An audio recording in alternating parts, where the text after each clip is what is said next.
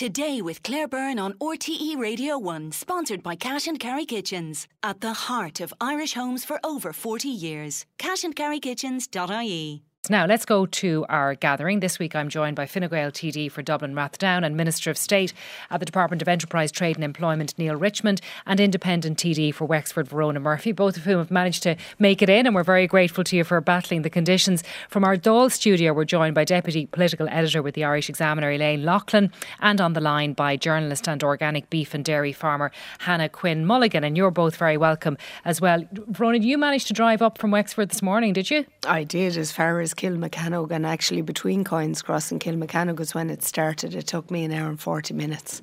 It is treacherous. Anybody in a smaller car is going to find it very, very difficult.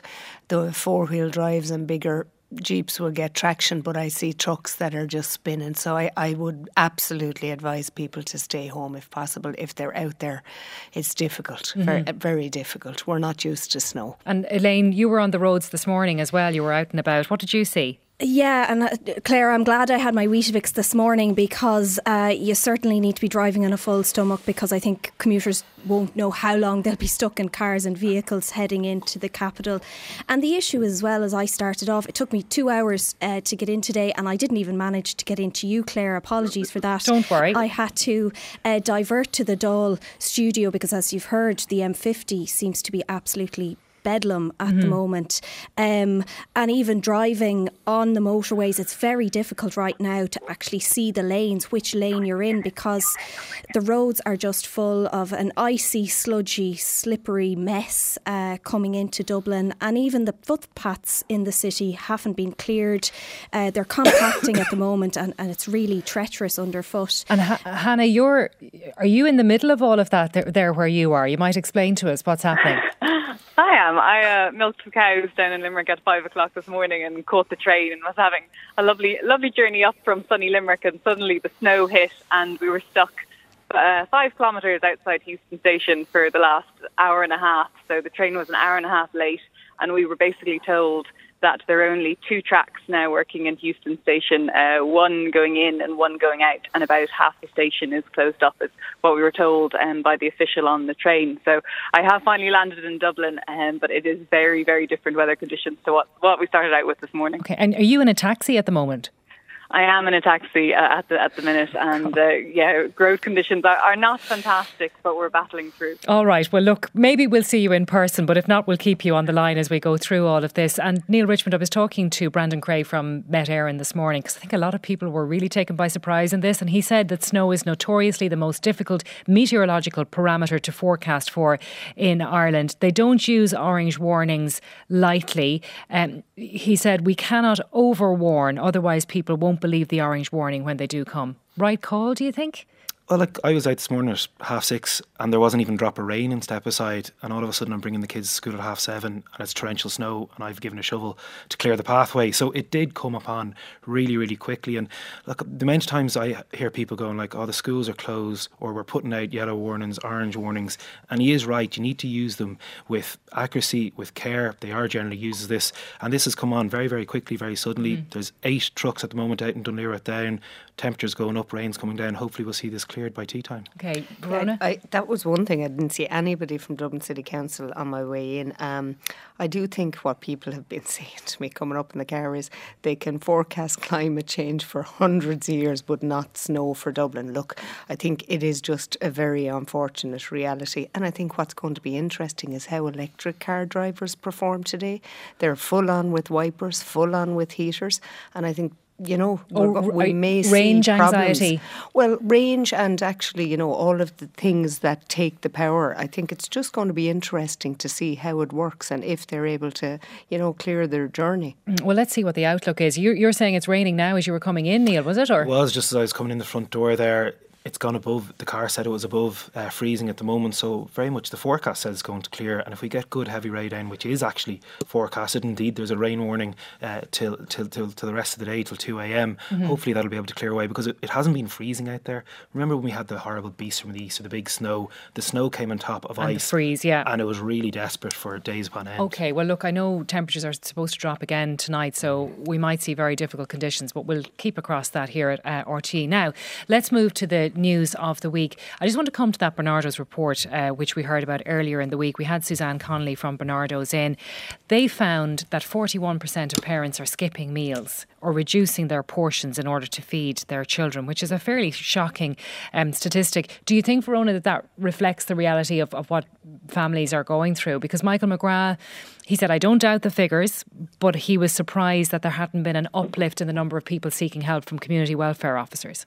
Well, actually, excuse me, I am involved currently with providing the transport for food to a food bank in my own village of Ramsgrange. It would have been unheard of. And I think the amount of people who come to that has increased exponentially. They're of all ages. Some are working, some aren't. The reality is, though, it's not a bottomless food bank. You can only get so much. And you will always find that the people who come are catering for their children in the food that they take and that they access. So I'm not a bit surprised. I'm very concerned about where the cost of living is going. We've just seen diesel and petrol prices increase again. It was it just didn't need to happen.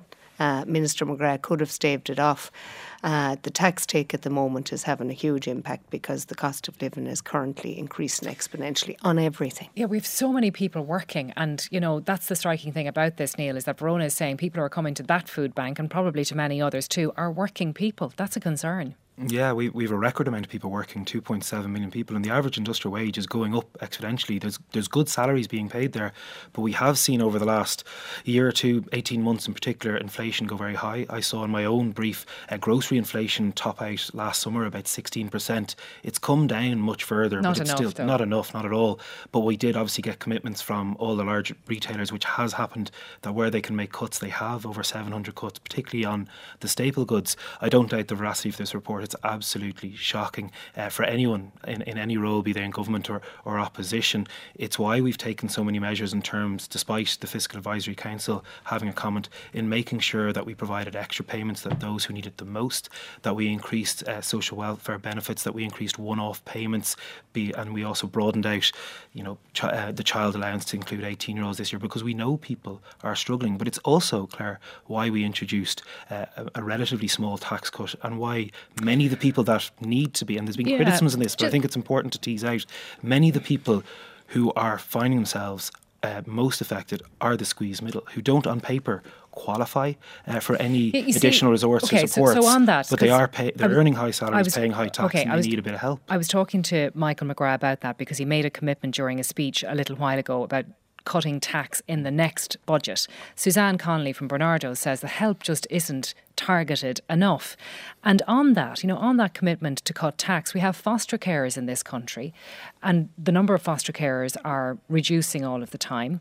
They haven't had an increase since 2009. They were promised something in the budget for 2024, but it's not coming into effect in December. Surely they're the people we should be helping first, rather than promising tax cuts for budget 2025. But they are the people we're targeting first. If you look at the cost of living measures that were taken, if you look at the changes in terms of social welfare, if you look at what is going to be coming in for fosters, carers, it needs to happen quicker, of course. But there is also a small cohort who don't benefit for any of these, who are finding they're both working, they're in good jobs, but there just isn't enough money at the end of the month because interest rates beyond the government's control are going up, the cost of living is going up. They need a little bit of help as well.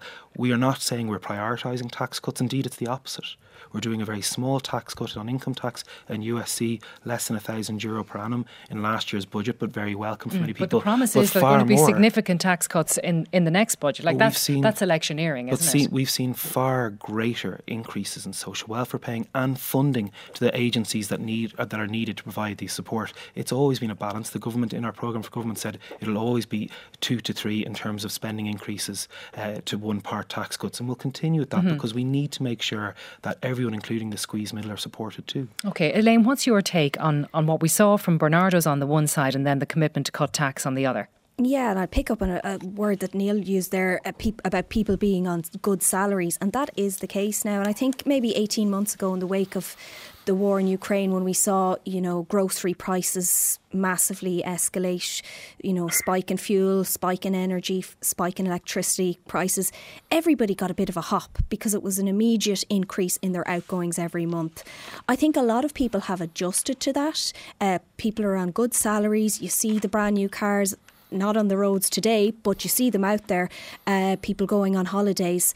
But then there's a separate cohort who are really struggling, who have not adjusted to this as the normal rate of household outgoings each month and are really struggling. And they're probably to some extent a hidden cohort and maybe don't have as loud a voice to shout for what they really require now and are really struggling. And I know Neale has pointed to the fact that, social protection payments, social welfare payments have increased. But really, there has been a lack of targeting. When you look at the energy credits, even the rent credit, it goes to renters, but it goes to all renters, regardless of whether you're really struggling or you can afford what are, it has to be said, a lot of the time massive rents, but still not targeted. They're across the board payments, and they're helping the person in the brand new car as much as they're helping the person who's really struggling and is prioritising their children ahead of themselves and perhaps going hungry at night. OK, I want to move to the nature restoration law because I'm watching the clock, and Hannah, with your expertise, I really want to talk to you about this. We know it was passed at the European Parliament despite all of those objections and protests from farmers.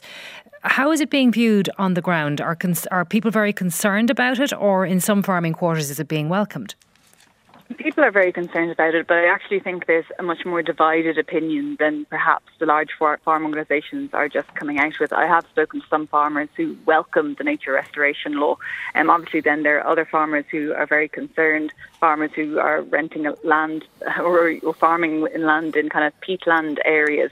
Because I guess the main concern about this, while it does say, we need to restore 20% of land and sea habitats by 2030. One of the main issues of concern is bog re-wetting. And basically what the law states is that by 2050, 50% of peatlands will have to have some restorative measures in place, and a third of that 50% will need to be re-wetted. If you take, for example, Ireland, 69% of peatlands are in private ownership. So that does mean that something's going to have to be done for private landowners and farmers in terms of what schemes are going to be put into place. And that is land that farmers over generations would have cleared and irrigated and used for farming. And would have been incentivised to do so, and are actually still incentivised to do so under current tax rules as well. You can claim VAT back on land for draining it, but that's part of this issue. There needs to be some long-term thinking here, and that needs to be explained very clearly to farmers. There's 2 years now to get a draft plan in place, and something's going to have to be rolled out. The farmers aren't going to. The farmers who own that land privately, the peatlands, they're not going to be asked to do that until the state deals with their land, and that'll be Bord na Móna who deals with that, and that will take us up to 2030, isn't that right? Yeah, that's right. And I guess the Green Party have stressed that no one will be forced to re-wet their land. Minister Malcolm Noonan has said that there's a €3.2 billion climate and nature restoration fund, and part of those funds will potentially be used to incentivise farmers. But it does have to be shown how this is going to be done. Bord na Móna has a programme in place to re-wet 33,000 hectares of bog currently, but there are farmers who are bordering on those areas who are saying they have issues already with that. Yeah, see, the problem with this, Neale, as we discovered during the week when we were talking about it, is that farmers don't know what's coming down the track. So until this law was passed, we couldn't get down to negotiating what they would get in terms of compensation and supports. That seems to be a real problem. It's the uncertainty. Yeah, and that's understandable. And it's particularly a very emotive issue. And I understand that. I met farmers in Roscommon when I was down there on Monday, and they're going particularly in that part of the world, we put a lot of effort into reclaiming land over generations. The family had, and it is their land. There was an emotive attachment to land in this country. We all understand that.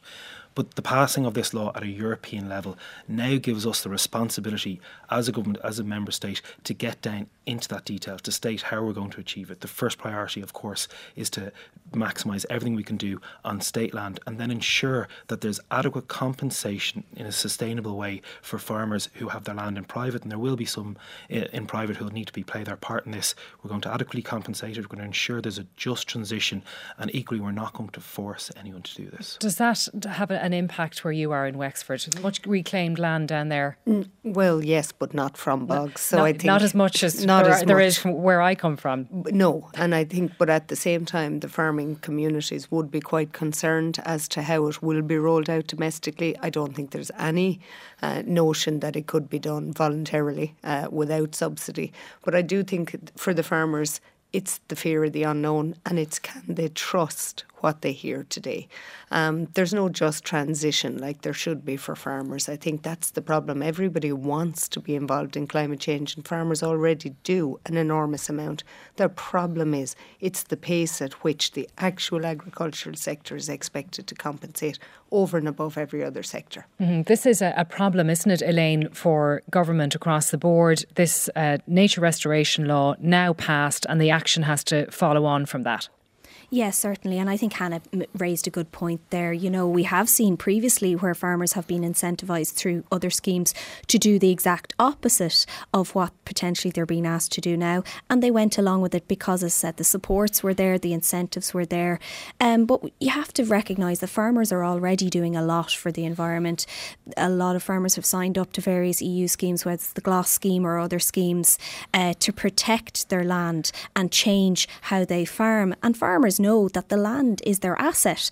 They know that they need to protect, they need to maintain it, whether it's to grow crops, whether it's to feed animals. They know that the land has to be protected. And when there are schemes that incentivise them to change how they maintain their land or how they treat their land, I think they'll go along with it, because at the end of the day, farmers are business people. And we saw it a number of years ago when a lot of tillage farmers moved into dairy because dairy was more lucrative.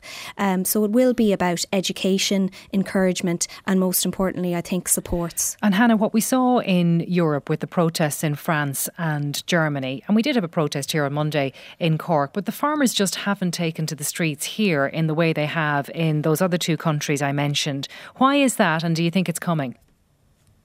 I think it potentially could be coming depending on the reaction that they get. I mean, the IFA is currently mounting that Enough is Enough campaign, and they're lobbying local councils at the minute ahead of the upcoming elections. I think there's a lot of farmer anger about the traditional parties and how they voted in the nature restoration law. I think there's going to be some heated debates for the MEPs coming up. That hasn't been taken very well. But I also think that there is a thing there that there are farmers out there who have welcomed this and who are aware that, you know, the bogs in Ireland are the equivalent of our Amazon rainforest, and if potentially the government could find a way to encourage farmers, incentivise them to re-wet their land, then many farmers might actually be happy to do it. Political consternation in your own party about this as well, because your MEPs went against the EPP, the group that you belong to, and they voted with this. But then Patrick O'Donovan, your party colleague, was really upset about that, disappointed to put it mildly, he said, because we've schemes that are bogged down in environmental restrictions and regulation where it's clear that the preference and priority is to protect the habitat over protecting people's houses. What do you say to that?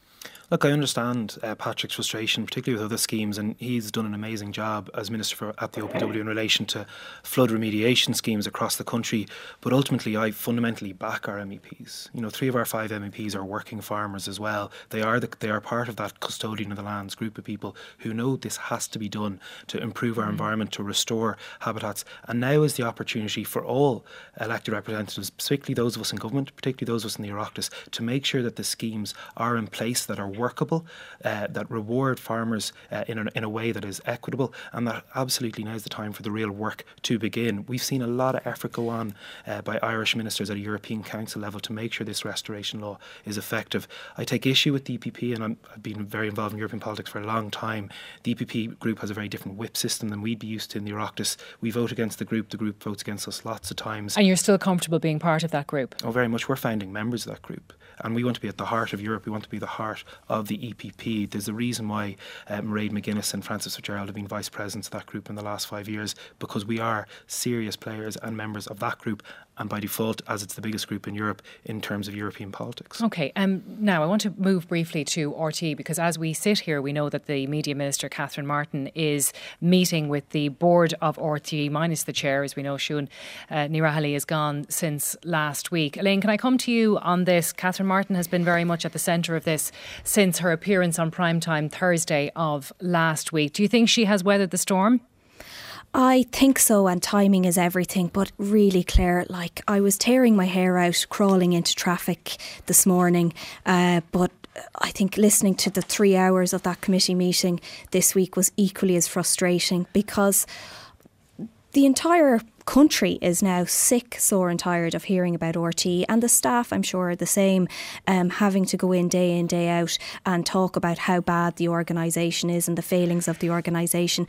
But I think, as I said, timing is everything. We are in the year of elections. We certainly have local and European elections coming up, and possibly a general election. So I don't think the government wants to fall on its own as a result of its own controversy. Yeah, and Verona is here, of course, member of the Public Accounts Committee. Your report on RTE is out next week, is it? Next Tuesday. Look, I think all the controversy, I have very little to say on it, because just like Elaine said, people in my constituency just want everybody to get on with it. I think there's real concern as to where RTE will go from here. We do need a national public broadcaster, absolutely, but what people want to see is a structure in place, whether it be exchequer funding or licence funding. But there has to be accountability when that funding is misspent. Are you very firmly of the view that it should be under the control of the Comptroller and Auditor General? That is a recommendation, a well-known recommendation of the report. And as a member of the PAC committee, I understand the work we do, and I think that is the most important aspect of our report. It needs to come back in under the Comptroller and Auditor General. There would be full emphasis each year. And from that, we make recommendations where we expect accountability. And look, since 2016, the Comptroller and Auditor General gave us a copy yesterday of a report that was issued with regard to public pay sector and exit packages, and whether or not there should be non-disclosure agreements for those exit packages with public monies being spent. And the recommendation was that there shouldn't.